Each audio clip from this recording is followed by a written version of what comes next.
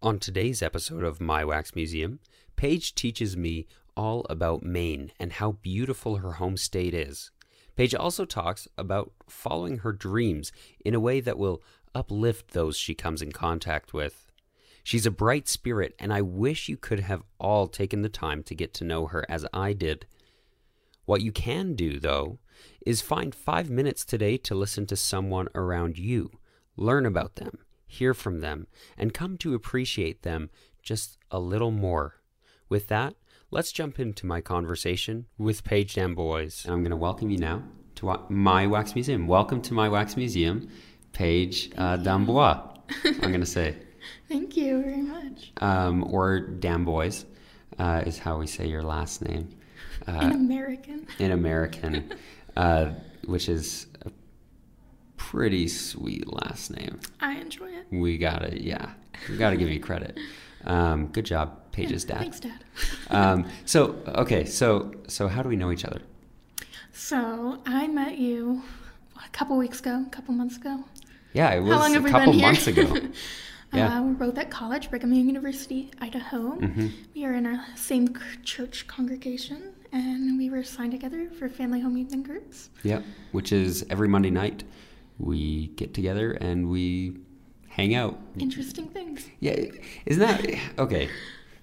I just want to make a quick comment how interesting it is that we were basically assigned to be friends.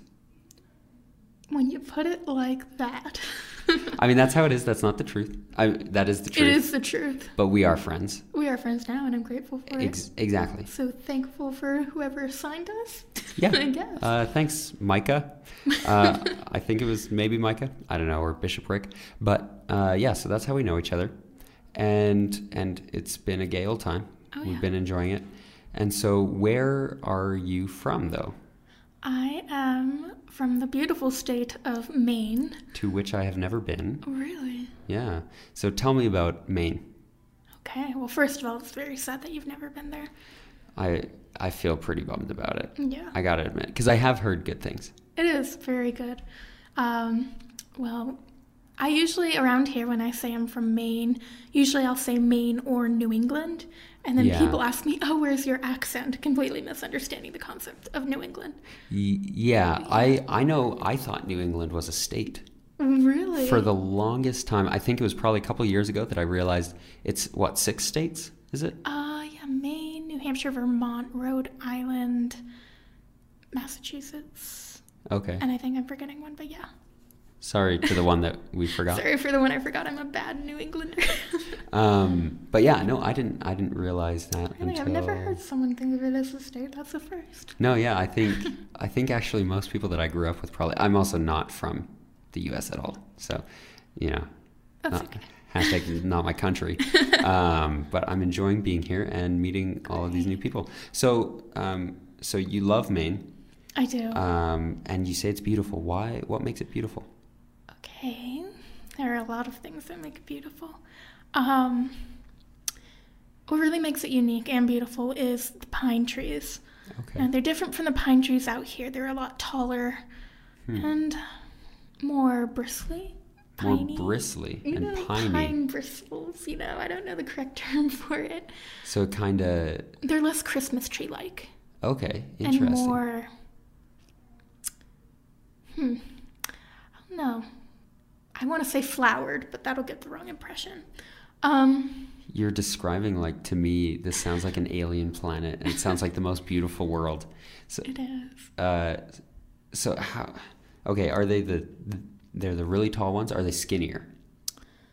They're that kind of pine tree? They are tall, skinny pine trees. Tall, skinny pine They usually trees. sway, usually around 100, 150 feet. Really? In some parts, yeah. Or maybe I'm overestimating that. I'm thinking of the ones in my backyard. Maybe, but it sounds cool. It is very cool. It makes you feel very small. But I enjoy that sometimes. Really? In that aspect. Yeah. Makes you feel like you're kind of hidden from everything else. Interesting. And I really enjoy that.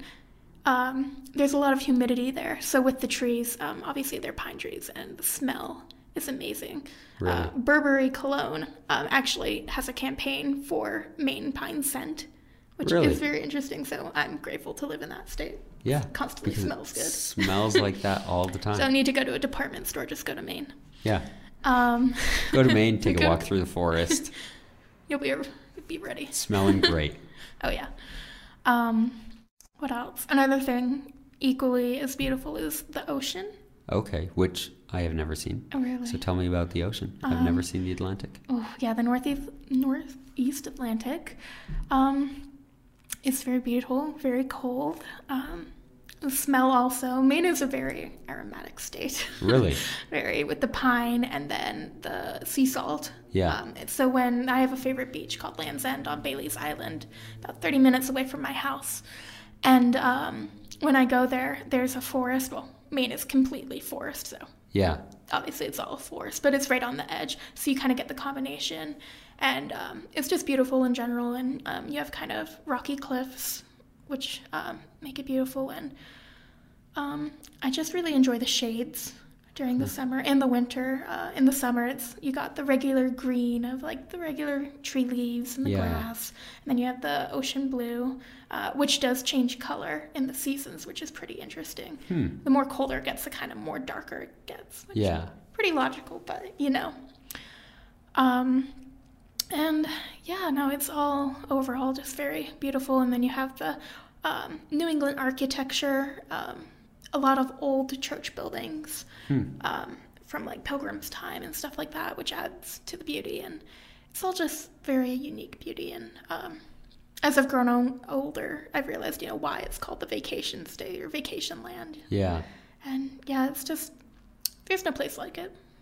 That's awesome. I mean, yeah, I've heard, I mean, Vermont is probably the one I've heard the most about. But it just sounds gorgeous over there. And I mean, and the smells too. Yeah, and every season is something brand new. So anytime you go, it's going to be different and equally beautiful. Really? Yeah. That's awesome. Well, now I want to go to Maine, and we're only 7 minutes into the podcast. There so you go. Thanks a lot. You're welcome. So growing up in Maine, what makes it different? Like, what was it like growing up there? Well, growing up, I felt like it was completely normal. Not to say that it's not normal, but it's definitely different. I've kind of realized more lately the words I've been trying to describe it with. Maine is, a lot of people may realize, a retiree state. Okay. So there are a lot more older folk, and it is a wonderful place to retire. I'm even thinking of it. Not biased at all, though. Yeah. Of course. Yeah. It's very unique in the sense that the schools are kind of on the smaller side. Okay. I've talked to people out here a lot, and they're talking about graduating classes of like 200, 300. I graduated with a class of 96. Holy cow. Yeah, so I come from a very small town, but fun fact, Stephen King graduated from my same high school. Did he? So really? I have that going for me. That's pretty cool. Yeah, very cool. And so, okay, so small town in Maine. Very, yes. How many people would you say? I would say a couple thousand, but I do know there are much smaller towns in my state, a couple hundred people. Totally. So did you share high school with other towns around then? So like a county high school? Yeah, I did share high school with one other town. Some students from there came. It's called Sabattis. I live in the town of Lisbon Falls area. Okay. So Lisbon Falls and then Lisbon, and then some students from Sabattis came in. And I, in fact, actually went to a vocational program, where I went to the kind of bigger town, the next city over, it was designated as a city, Lewiston.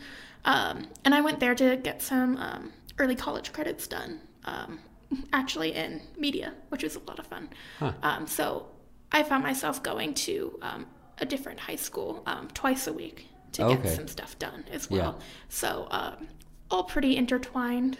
And we were a Class C school, so our sports were kind of down low, but we did great. Yeah. Yeah. You still in defense still of my home pride. team. Yes. Go Greyhounds. That's awesome. That has been one interesting thing. You guys are pretty big into sports down here, eh? Oh yeah. Yeah. So so you're quite proud of where you're from. You love it, and I mean, it sounds like for good reason. for the beauty that's just naturally there. Yeah. And you talked about the architecture as well. Mm. Do you find it's still kind of built like that? Like it's still kind of picturesque? I do, yeah. I do believe it's pretty picturesque. You have the cedar side housing, which is very unique to Maine.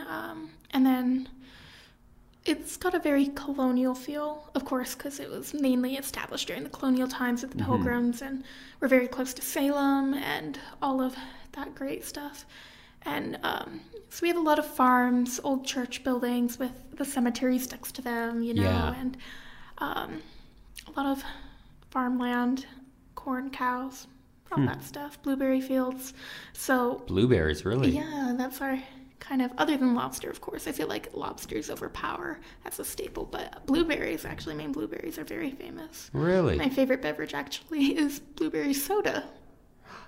Ever heard of it? No. Oh. That's a Maine thing? That is a very Maine thing. That's Maine's Maine thing? Yes, and actually I found, and I'll have to do it for next Monday night, down on Main Street they have a store that sells hard-to-find sodas. The entire walls are covered with different brands of root beer, and I found blueberry soda, and actually what my small town is known for is Moxie soda, and that's what our town is known for, and they have it here in Rexburg. Really? And it's produced in your hometown?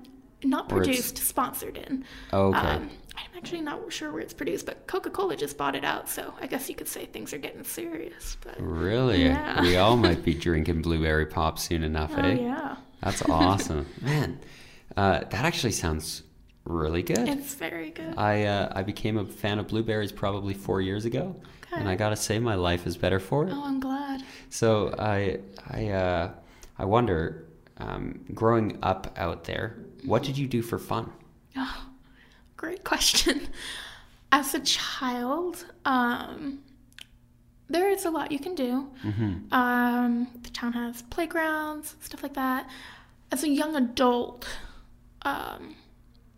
if you don't have a large friend group, not a lot to do, actually. But I normally, and I'm glad I do this, I do a lot of stuff with my family. Yeah. We have a lot of beaches, but they're mostly rocky. We have a couple sandy beaches. So in the summer, there's a lot more to do. Yeah. And in the winter, there's a lot too, depending on where you live in the state. In the north, during the winter, it's the best place to be because you have the skiing and the hiking and the Acadia National Park. Okay. And then in the summer, I'd say the south is the best part to be in because we have the beaches, the malls, all that fun stuff. Yeah. The small amusement park, stuff like that. So in the summer, I find myself, it's called Old Orchard Beach, has a great pier, very beautiful. Go to the movies a lot, see movies. It's great because Maine is actually a big tourist attraction for a town called Freeport. It's where L.O. Bean is. And so a lot of people travel from all around to go there, and it's only 30 minutes away from my house. And what is L.O. Bean? So L.O. Bean, do you know what Cabela's is? Yes. Okay, it's basically like the Maine Cabela's. Okay. But better. Not biased. So it's a big deal. It is a very big deal. So what makes it better? I think the genuine love of its owner, Linda Bean. I've met her in person. She's very great. She cares a lot about her father's business. Yeah. They home make everything. Their boots are a big staple. I don't know if you've seen the boots out here, the style of kind of the brown top and then the rubber bottoms. I don't know if you've ever seen that. Maybe I could probably. If I pointed out, you'd notice. I'll straight out say it. They're copying L.O. Bean. Really? We're the first. You're and the I can say first. that for a surety. Wow. So their boots are a big staple. They have like a giant, like 20-foot tall boot. So you could say they're a little proud of it. Hey, I mean, you got to be proud of what you're good at, right? Exactly. So they hand make their boots, fishing gear, hunting gear, camping gear, everything. It's, I'll say, the American dream kind of vibe going on. Really? From that outdoor aspect. And it's, again, a magical feeling about it, you know? Yeah. And I just really enjoy it. And so people come from all around to get equipment from there and to see it. And then it's just Freeport envelops that Maine feel. It's right on the coast. You do have all that architecture I said before, and everything around it. And so I think it's a big draw for people. So it's a really pretty kind of touristy, but really sincere sounding kind of place. Exactly. Where people take pride in their work. Yeah. That's awesome. And you obviously have inherited a little bit of that pride for Maine, which I think that's awesome. I think people need to be proud of where they're from. So growing up, you would find these different things to do in the winter. Did you go skiing then in the winter? I've only been skiing once in my life, and what had happened was my middle school, we do lotteries for free, and I ended up winning one time, and we went to this place called Sugarloaf. So I got to go skiing there, which is pretty fun, and I've been wanting to go ever since I've gotten out here to the west where the mountains are plenty, for sure. Yeah, I went skiing a lot. I've never been snowboarding, but I've liked to for a while. Yeah. So what draws you to it? I think just the thrill of it, the adrenaline of it.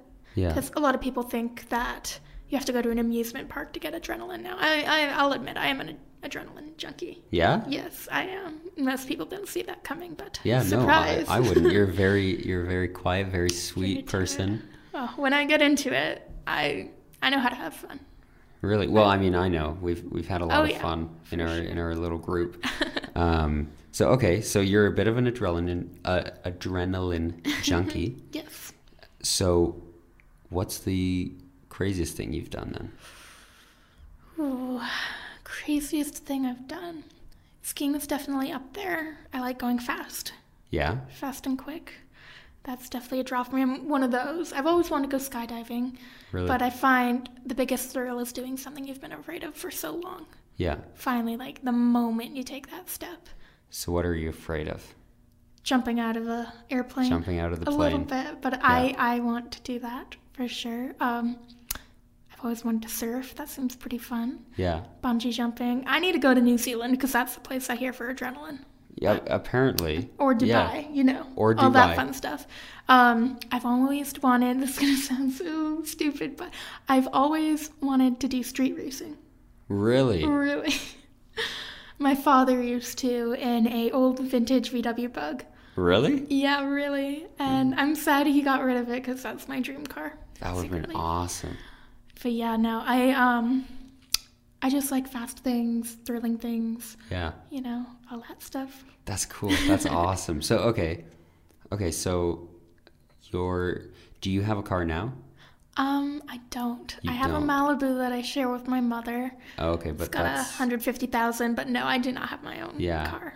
So what you need to do is get yourself a nice Bug and take to the wild streets of Rexburg.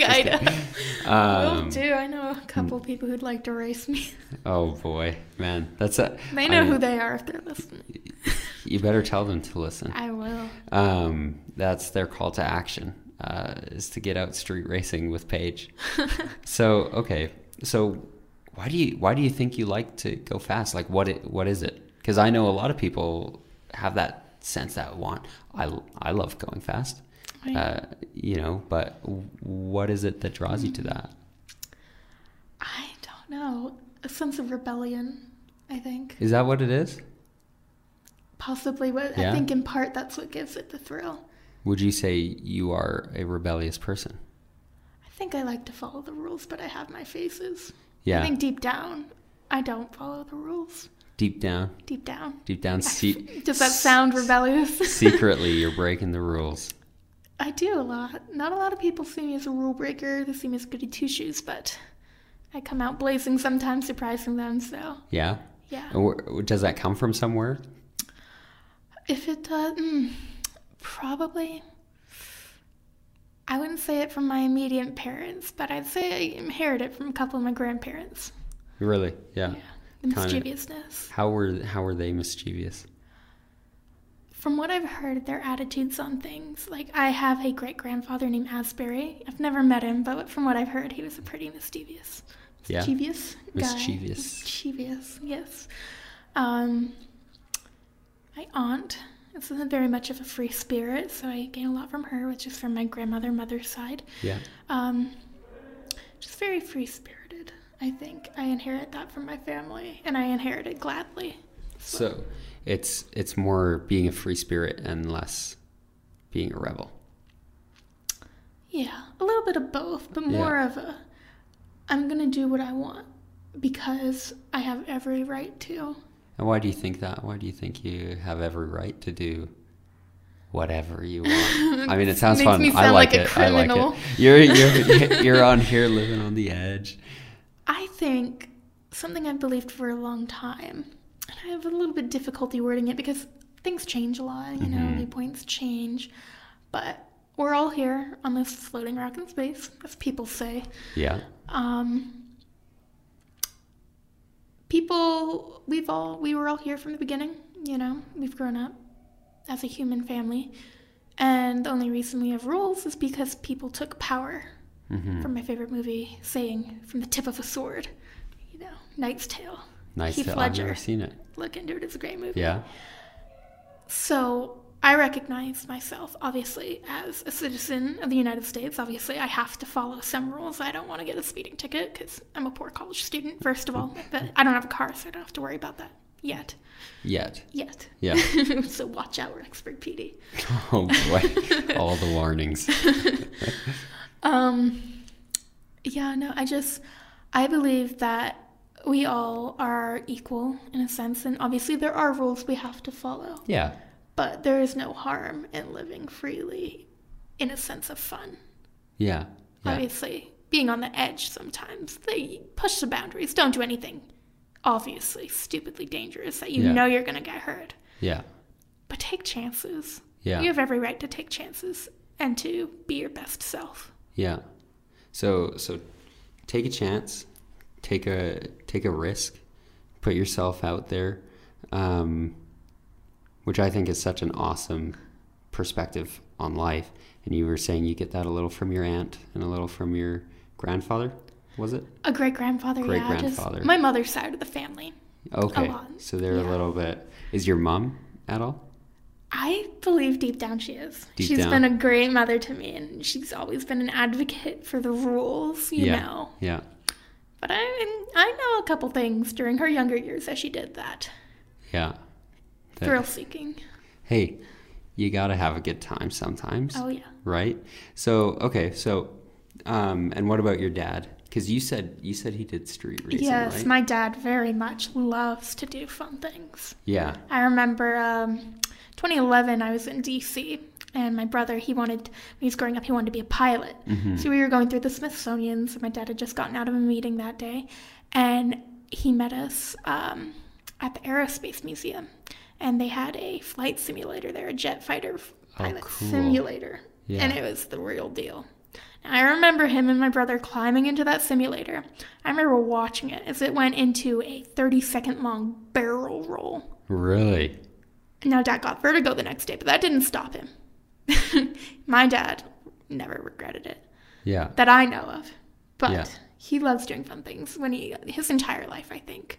Now, I've only known him in my 20-year existence, obviously. But from the stories my parents have told me, especially my mother, he was a bit of a thrill seeker, street racing, doing all the fun stuff. Now, he lived in northern Maine, so he had to find a lot of fun stuff to do. Yeah. Like we were talking about. And he came up with crabapple fights with his brothers. Crab apples are so good. Which I love crab apples. And you have yet to have a crabapple fight, but something on the bucket list, You're missing out on two things. I am, and I'm envious, but one day. One day. That's awesome. Yeah. So your dad found these things to do. He did, yes. He did street racing, crabapple fights. One is a little less dangerous than the other. A little bit. And that would be street racing. Oh, exactly. Yeah. Depends on where you aim the crabapple. Yes, yeah, actually. That's pretty true. So you come from a fun-loving family. I do, yes. And you guys did some of this stuff growing, or found ways to have fun growing up? We definitely found ways to have fun. Me and my brother, we'd always play outside. I remember in the winter, we have quite a short driveway. I live in a neighborhood, but we do have great yard space. So the plow guy would come around and plow up these big mounds of snow, because Maine does tend to get a lot of snow in the Northeast. Yeah, it's pretty humid out there. Oh, yeah. Yeah. Oh, yeah, for sure. And he would plow up these big mounds of snow from our driveway, and it would ice over, and it'd be pretty packed snow. So me and my brother, we would grab our shovels, and one winter, we were both in elementary school, we were dead set on creating tunnels in these big mounds of snow. So we would stay outside for hours, despite how cold it was, and just dig and dig and dig. And we'd use our ears to try to figure out where each of us was at, because one of us would start at one end and then the other at the other. Right. So we would listen to the pounding of the other to try to get to it and not try to break through and hit them in the head or something. But it was very fun. So that's in snowball fights, snowmen, summer, walking path, going out, playing tennis a lot. We have local tennis courts. Yeah, I love tennis. Going to the beach a lot. I remember one summer, because our winters are so long there, we went to the beach over 30 times in one summer. Really? And for some people, it's way normal to go to the beach, depending on how far you are. But that was a lot for us. But I'm glad we did. That was the best summer I've ever had. And then we'd go on neighborhood walks. Berry picking, it's a big thing. Blueberries, strawberries, raspberries, blueberries. So blueberries in Maine. You said you have blueberry fields. Yes. And what does a blueberry bush look like? I've never seen one. So I probably seem so uneducated. No, it's okay. So there are different types of blueberries. So you have the blueberry bush, that goes high above your head. Kind of bigger, fatter ones. And those produce big, round blueberries, the big fat ones that you see in the markets and the grocery stores.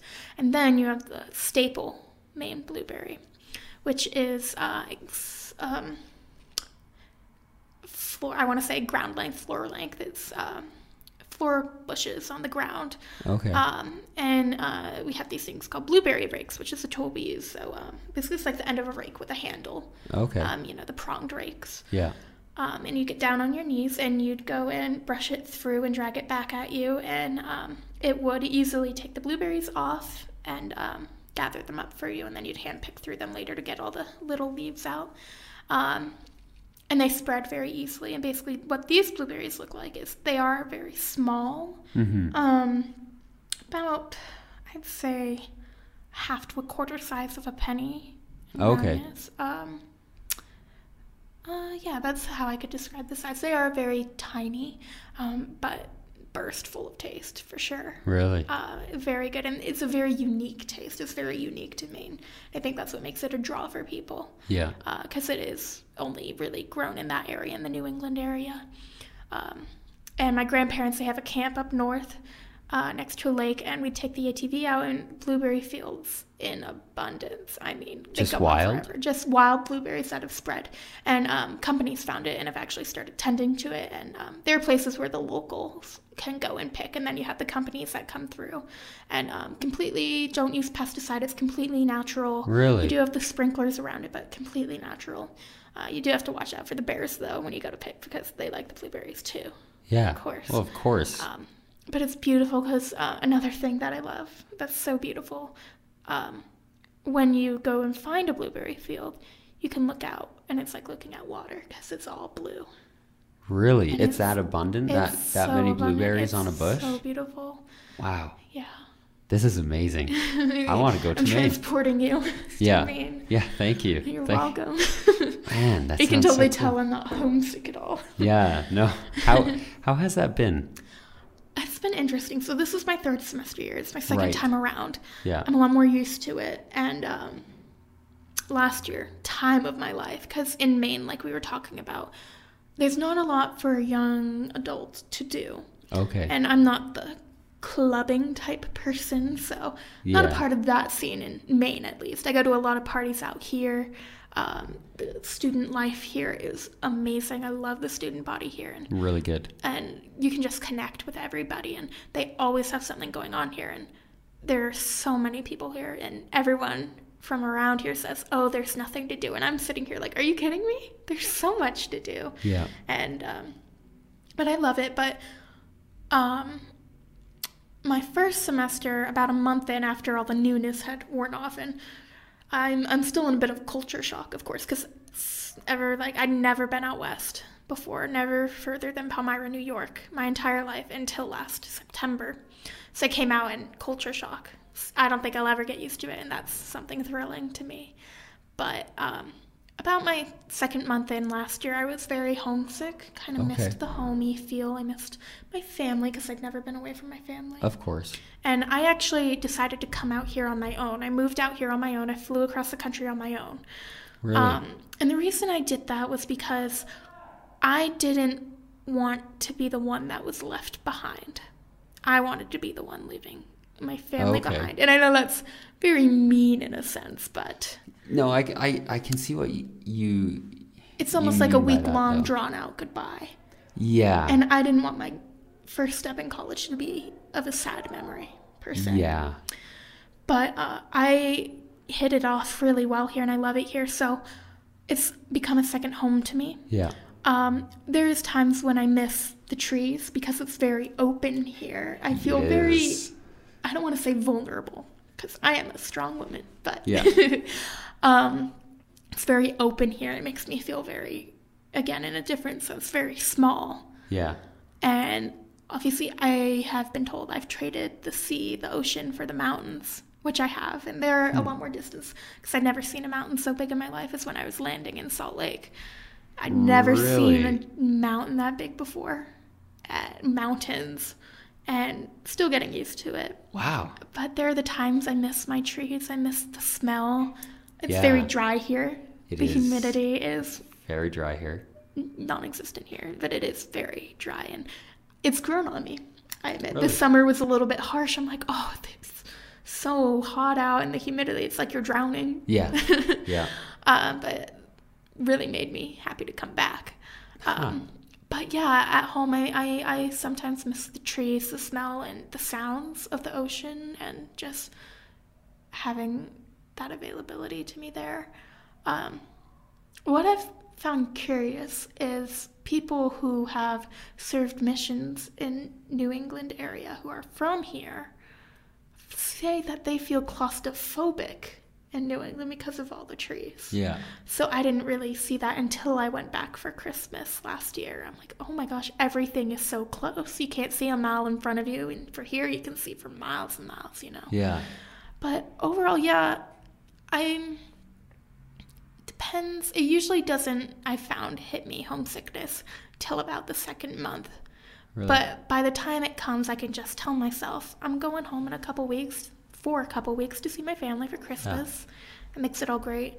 Kind of gives me a little bit of sustenance, I guess. Yeah. To carry on, because I was telling my parents this, because I was having a conversation, and it was totally heartfelt. They completely understood, so don't think I'm some terrible daughter for saying this outright.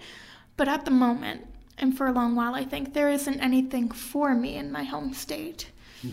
You can't really progress there unless you plan on staying there for the rest of your life. Yeah. And I don't necessarily plan on staying there. Like, as I said before, I might retire there. It's always going to be home, for sure. But there's nothing for me there right now.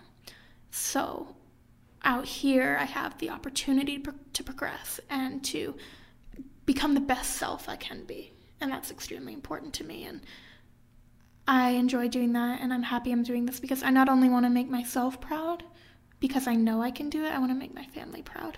And so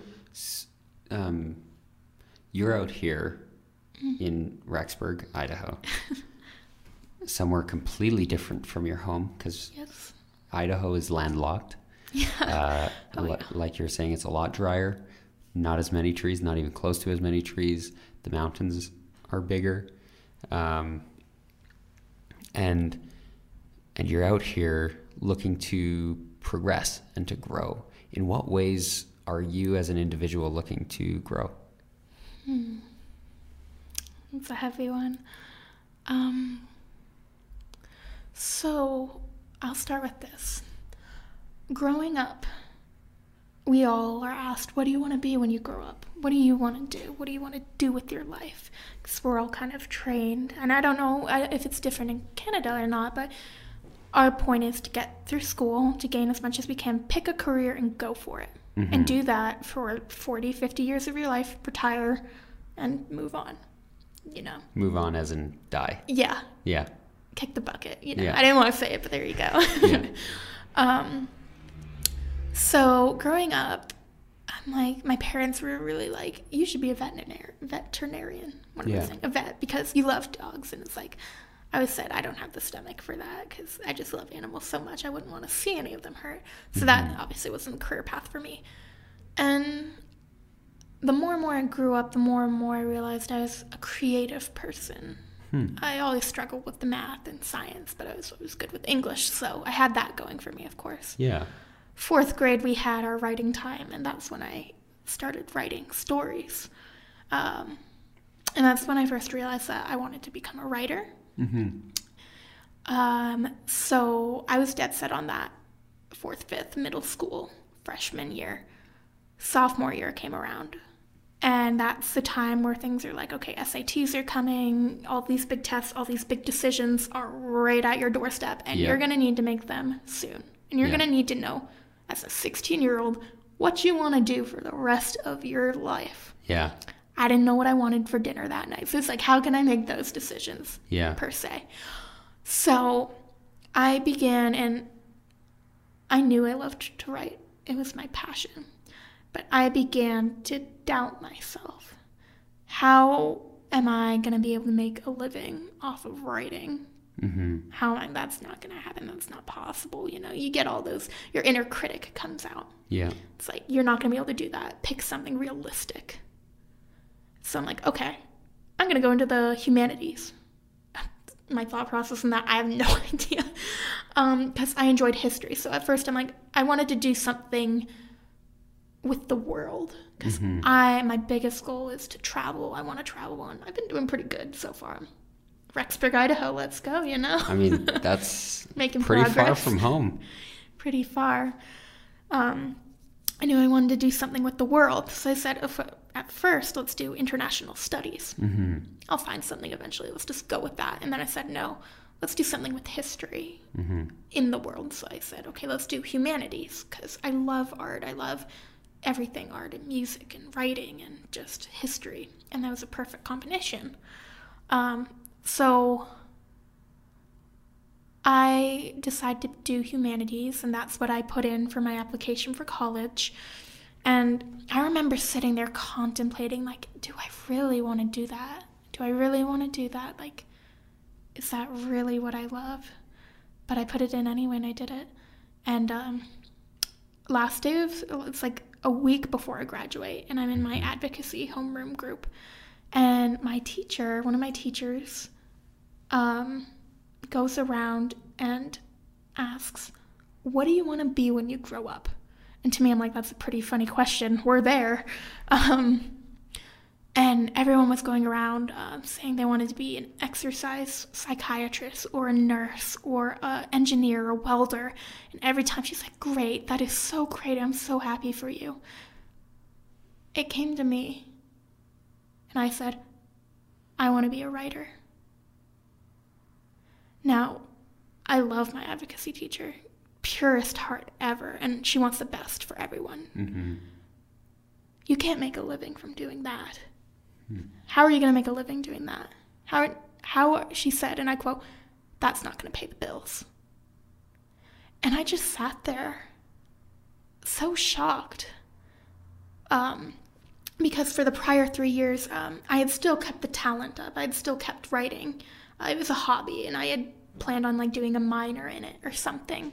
And I had been accepted into this AVAC Young Writers program at Bates College, which is an Ivy League in Lewiston, Maine, where we were lectured by published authors, great, wonderful, intelligent authors, where we were taught the skills of just creative writing and poetry and nonfiction and all this stuff, and I enjoyed it, and I always felt the best when I was doing that. So being told that by a teacher, and again, pure intentions, but being told that by someone who's meant to encourage you, really kind of woke something up in me, and it kind of just made me angry in a sense. not at her, but the self-realization, like, if this is what you want to do, you need to do it. But after that, it kind of died down, and I graduated, and I was going on to BYU Idaho in humanities. So I got there, and I took my first humanities class here last fall. Found out real quick, not what I wanted to do. Really? Not what I wanted to do.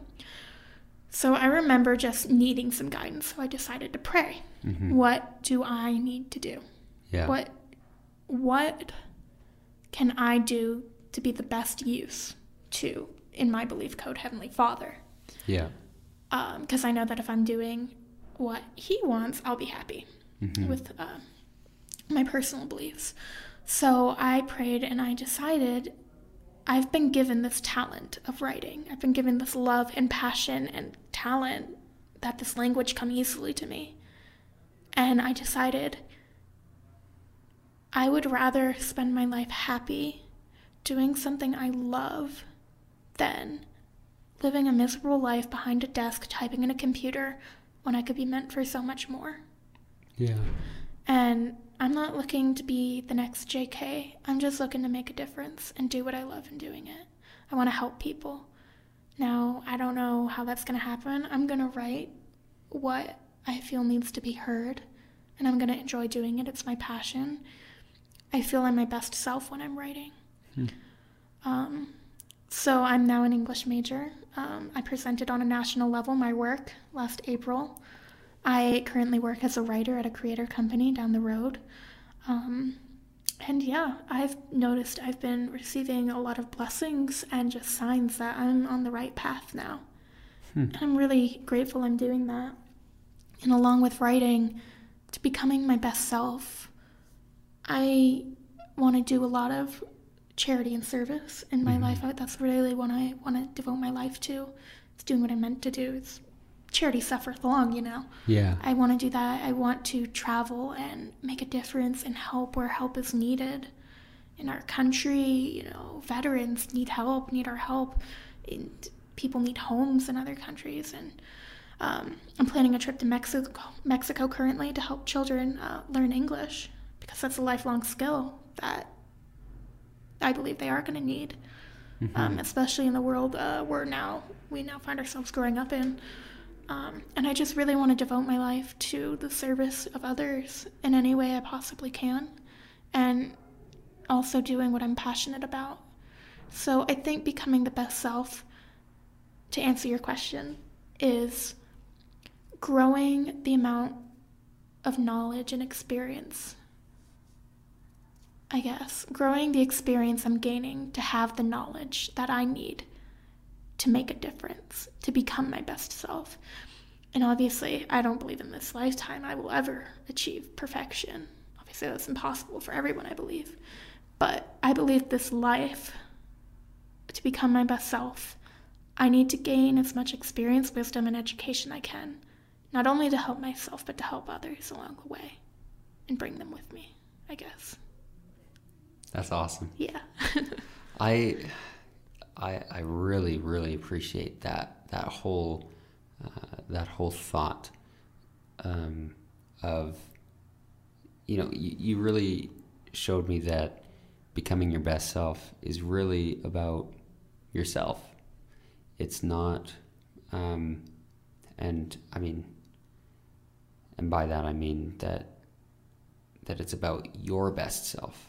It's not about somebody else's best self. You need to be Paige, and you need to be who Paige can be to help the other people. And I love that you do it with such a focus on how you can help people.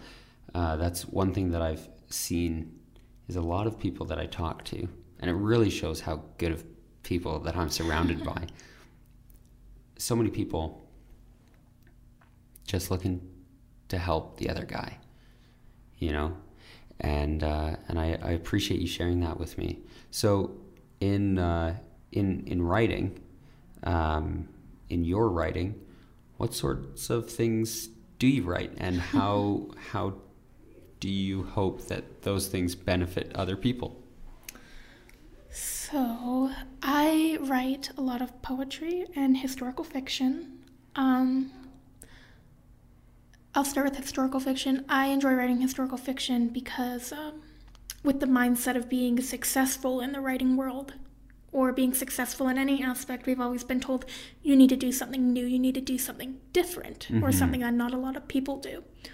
So another aspect that I forgot to mention that I'm going into is family history, genealogy. Okay. Yeah. So that's a certification I'm working on along with my English major. I'm going to be a genealogist, which can help people be reunited with families, etc. Big thing, forgot to mention. Sorry. Yeah. But I am doing that, and I totally blanked on your question. No, that's okay. I was asking, what sorts of things do you write? Okay, there it is. And how do you hope it benefits people? There it is. Thanks. So with the family history background that I'm trying to go into, something I noticed not a lot of people doing is writing about their own ancestor stories. Yeah. So in using my family connections, whether I know them or not, or they've passed on, I can use their stories, make it known, have people gain experience from their experiences. Because just hearing about something, even if you didn't experience it firsthand, doesn't mean you didn't experience it. Because you've heard of it, you now have, in a sense, experienced it. Yeah. If that makes sense. It's like a secondhand experience. Secondhand experience where you now, in a way, have the knowledge of it. Yeah. So I notice, like, in historical fiction, people write about big events, or switching big events around. But I'm kind of going at it from an aspect of family and telling a story that no one knows about, but can help them in a way from someone else's experience. Maybe I'm working, have some ideas, spoilers, nobody steal it, on a story right now of a pioneer ancestor.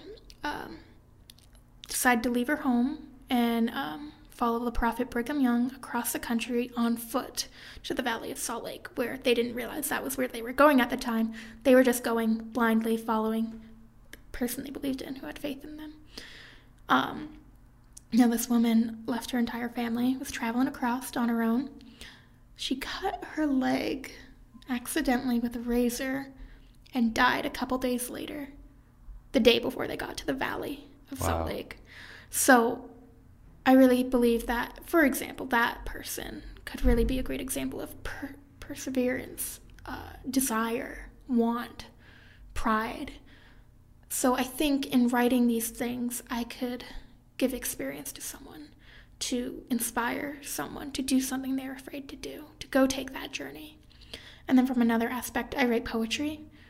And in that form, I really talk about points of view from my heart, my opinions, and not in a biased way, but in a way that maybe makes people think in a new way. Because I think a lot of people will put their opinions forward without being open to anything else. And I think that's something that our society struggles with a lot, that I think a lot of people need to be more open to. Is being open with your beliefs. Because I think we're born with but we grow up with a set of beliefs, examples from others, and we're dead set in that, and I think a lot of people struggle to open up their minds a lot to different possibilities. So in my writing, I like putting forth my opinions to maybe make others see, oh, hey, there's this too I should consider from what I've previously thought. And then me as a writer, no exception, I like researching things to write about, to change my view. Because I don't like writing just things from my opinions. I like writing things from other people's opinions, maybe even ones I don't share. But it still gives me that experience, if that makes sense. Yeah. I think hearing from you about what you'd like to write, it largely has a lot to do with other people, it seems like, and emotions from other people and emotions from yourself, and that very human connection between you, others, and the world, ancestors, and I think that's wonderful. And myself having an appreciation for the written word, I really appreciate that we have writers who do stuff like that, because it definitely benefits us all. So going forward in your life, because you're doing your writing,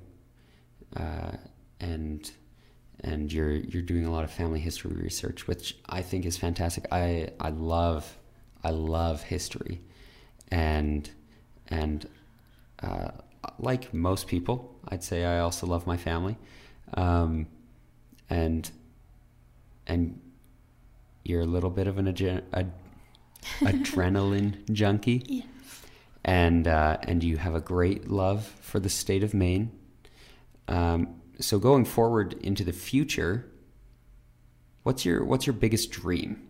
One big goal that if you do that. My biggest goal. Biggest goal, biggest dream. It can be totally ridiculous. What's something you would absolutely love to see within your lifetime? Oh, that is so hard. There are so many possibilities. I think, and I don't mean this to sound cliche by any means, but I think the biggest thing I want to see is the effect of changing someone's life for the better. I just want to see happiness brought to people who have been deprived of it. I think that would be the most beautiful thing to witness, is the happiness of gaining something deprived of, in a sense, or gaining something lost or something heard of until they get it. To just, there's so many things we can see, mountains and oceans and ancient temples, but I think the greatest thing we could see is the face of someone whose life has been changed. I like that. I think that's perfect. Yeah, one thing that I love about doing this podcast is that I get to see and share with others how interesting the normal people in our life are. And that's not to downplay you by calling you a normal person in my life. It's a compliment, saying how incredible it is that everyone, has these talents and these gifts and these things to offer people. And that you're able to see that you have a gift and that you have something to offer the world. It gives me a lot of hope for you that you'll be able to offer that to them. And I'm sure that in many, many ways, you've already improved the lives of so many people around you. You've already blessed the lives of your family. You've already blessed the lives of your roommates, the friends that you've made, the people that you know. And I think as you continue to go forward with that dream in mind, right? That goal of just seeing the look on somebody's face when you bless their life, when you help them, when you do them a service, continue to go forward with that, and being able to bring that to people. You'll continue to bless everyone, no matter on what scale you're looking at. And so we're about out of time. We're going to do a prison break tonight, so we've got to roll out here. But thank you for coming on My Wax Museum. Thanks for sharing your life with me. Happy to. It's amazing. Every time I record, the podcast episode is bookended by 5 minutes of additional conversation, of unrecorded conversation, where I get to learn even more about my guest. Now, it's not recorded, so it's not shared, but you'd be amazed what I learn about somebody in that short time. You'd be amazed what you can learn about someone in such a short amount of time. So today, take 5 minutes out of your day to go and learn from someone else around you. They can be a friend, an acquaintance, a coworker, a family member. Just ask them questions, learn from them, and come to appreciate and have a greater love for them in whatever capacity it is. Again, thank you for listening to My Wax Museum. I love producing these podcasts, and I love sharing it with you. Feedback, as always, can be sent to mywaxmuseum@gmail.com. And as always, you can listen to this podcast on whatever your favorite podcatcher is. Thanks again, and have a fantastic day.